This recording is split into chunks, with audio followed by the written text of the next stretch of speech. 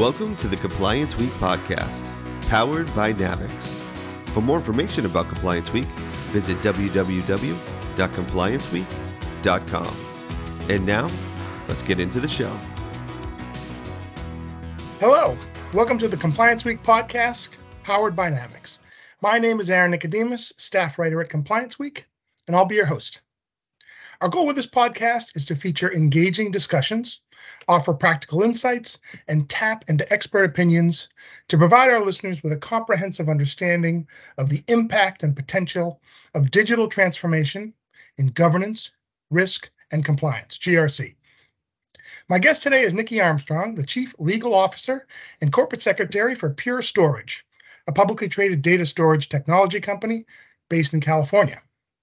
Pure Storage counts among its 12,000 customers, more than half of the Fortune 500, and has more than 5,000 employees located in 39 countries. In her role at Pure Storage, Niki oversees the company's compliance function. She has been with Pure Storage for 6 years. Niki, welcome to the Compliance Week podcast. Awesome. Thanks for having me, Aaron. It's great to be here. The topic of our discussion today is the digital transformation of compliance. What is digital transformation? So let me give you an example. There was a time when all information was stored on paper. A person's social security number, tax returns, bank statements, bills, everything was on paper. People stored all these papers in folders, which they labeled and placed in filing cabinets. Businesses stored their information this way as well. They had to lock up all this paper in secure areas so unauthorized people couldn't view it. They had to make sure the original papers weren't damaged by fire, flood, bugs, or mold. And they had to make sure copies of their most important papers were in a safe place, and they had to place them in a separate secured area. Today, almost all data is digital. It is stored, it is not in a physical facility, but in a computer's memory. Data can even be stored remotely in an off-site computer server. Data storage has undergone a digital transformation, and this transformation forms the foundation of Pure Storage's business model. So let me start with my first question for you, Niki. I imagine that you embrace innovation working for a digital-first company. Can you describe for me the culture of innovation at Pure Storage? Absolutely, Aaron. Well, first of all, the culture of innovation, that is in our DNA. And in fact, it's one of our leadership attributes. It's something that our founder, John Colgrove, who we call Cause, has built into everything that we do. And really, it's around driving transformation and inspiring others around us to really see that long-term vision around digital transformation. And look, we all know when you're in tech, you either innovate or you die. And so that is what we do here. And we think about it even in legal. We may not be the engineers making the product. We may not be the sales team selling the product, but we know that we must keep up and also innovate as a legal team to effectuate change for the betterment of Pure. If we don't, we become useless.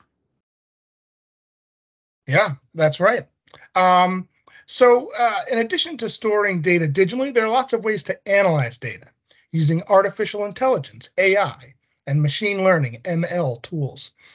The latest digital tools to be released is generative AI, which can be used to write new text and code with short prompts and can also analyze huge amounts of data to find actionable insights. I understand that Pure Storage is testing out some compliance use cases for generative AI. Some companies have banned or blocked their companies from using generative AI. Niki, how do you feel about such bans? It's interesting, Aaron, when I hear about companies that have issued a ban on use of generative AI.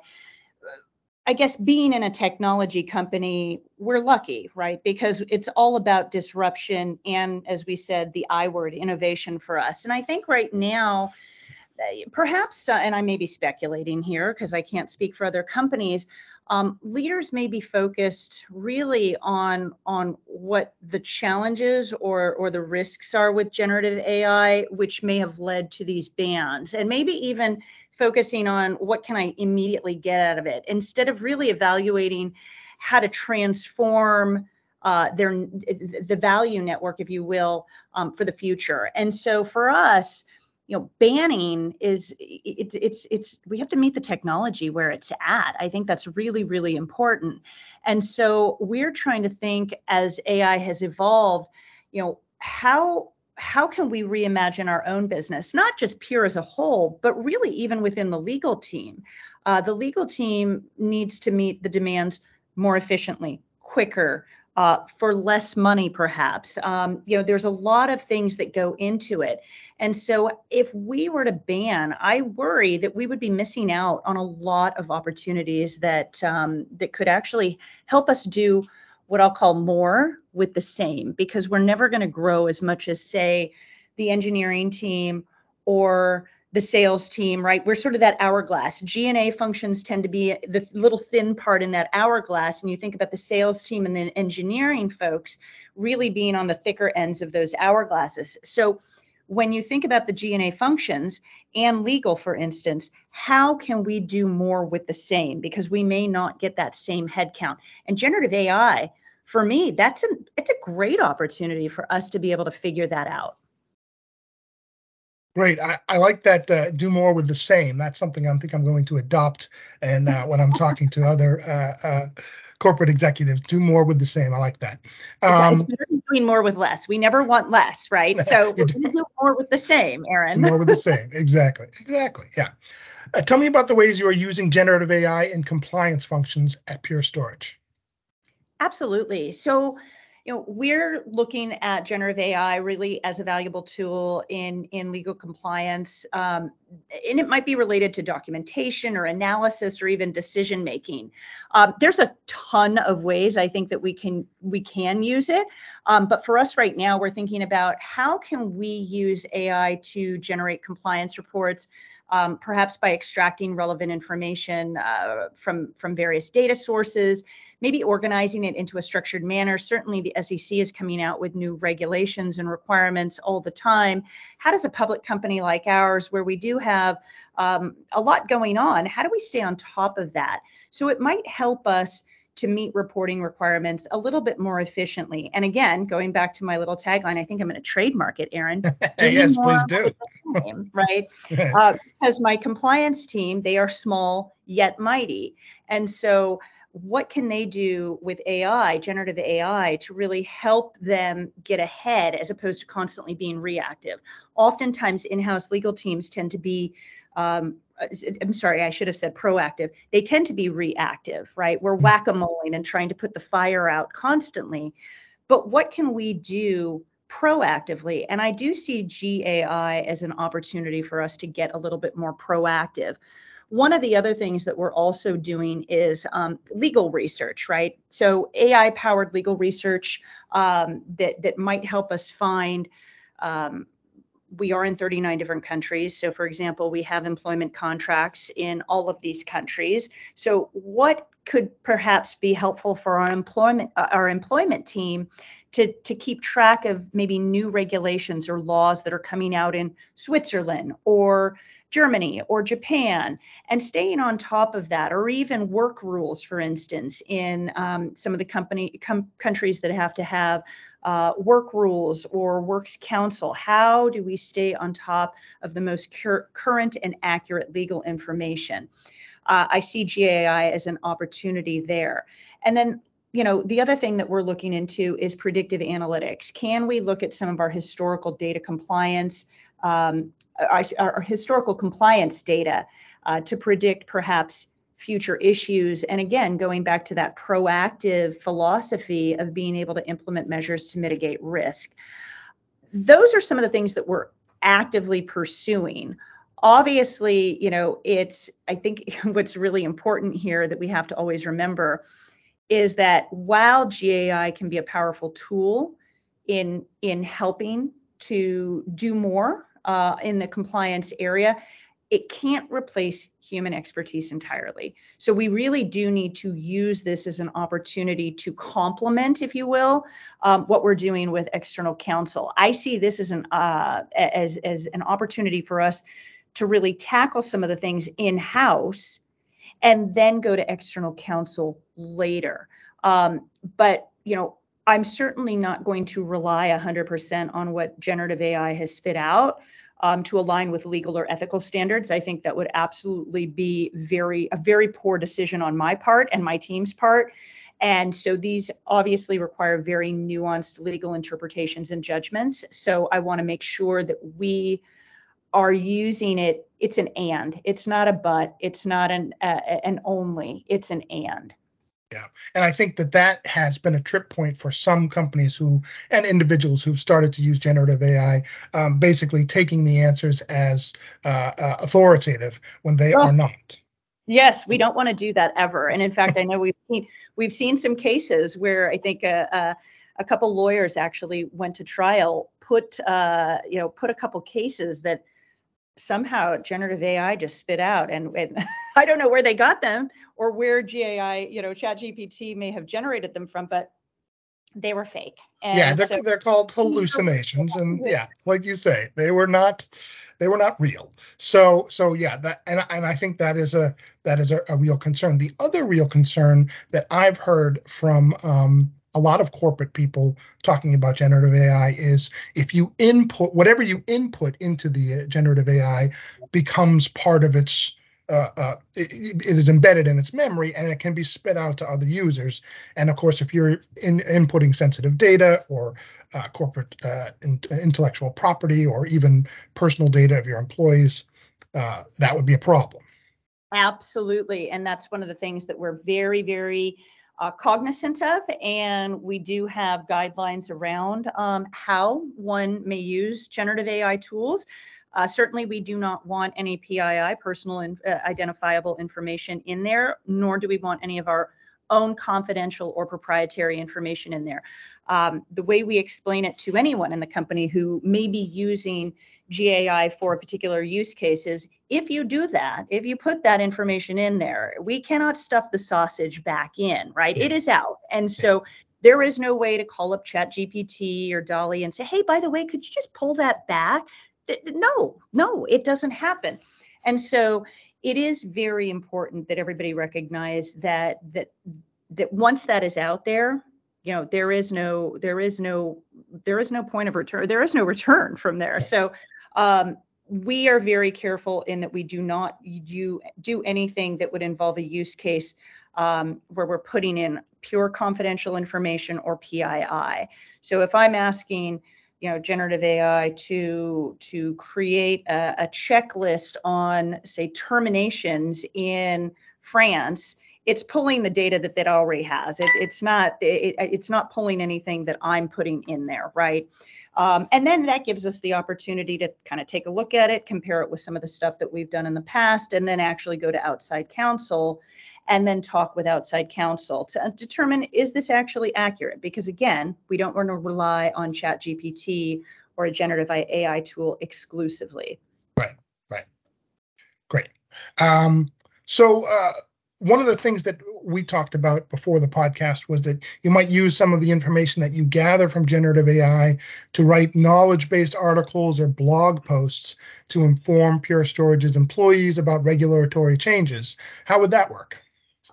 Yeah, I love this topic because one of the things that, again, this goes back to more with same, right? And so with my team, oftentimes, and I think this is very similar with a number of in-house legal teams, you tend to have one person or maybe a small number of people who have limited knowledge or a specific area of knowledge in a particular area. And so if that person is out on vacation, if they are out on a leave, if they decide to leave the company, that information sits with them and it's all up here in their head.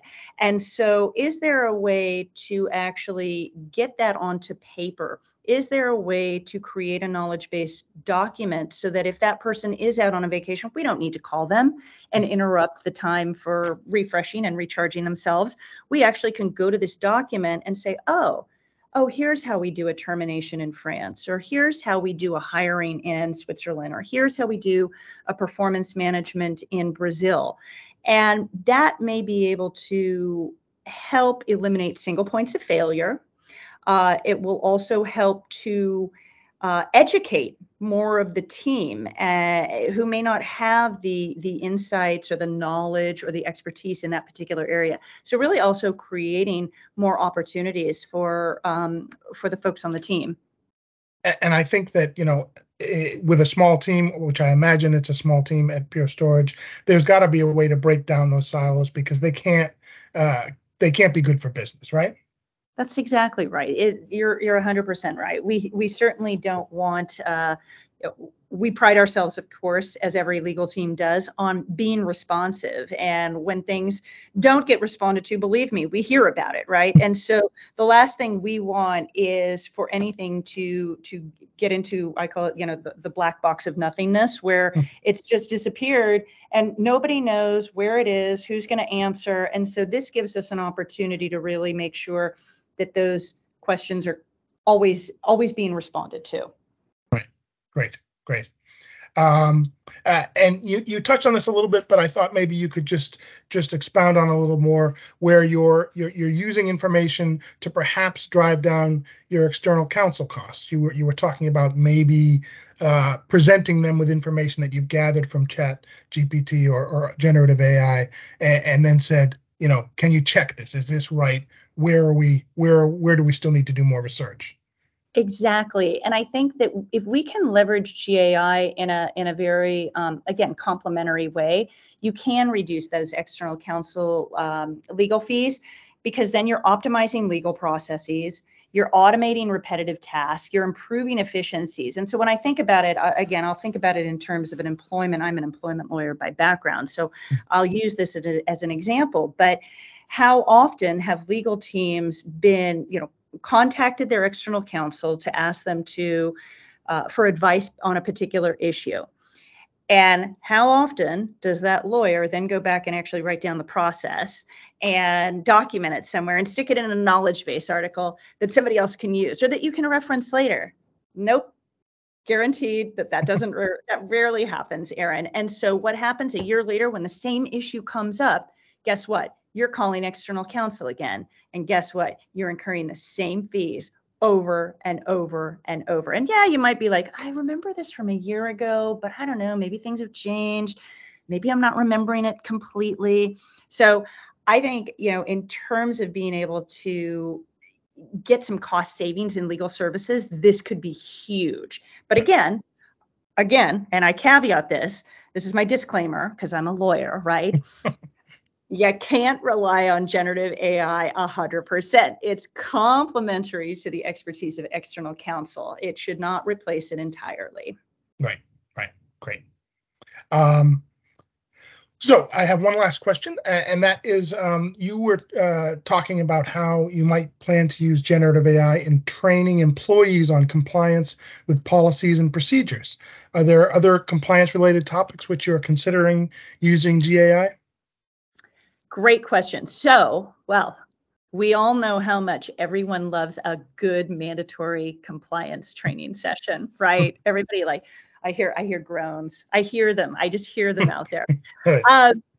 We like to make things fun. We like to make things interactive. I think generative AI could actually really assist in creating more engaging, more interactive compliance training materials that might include e-learning modules, maybe they're quizzes, maybe they're simulations. I love the idea of a simulation.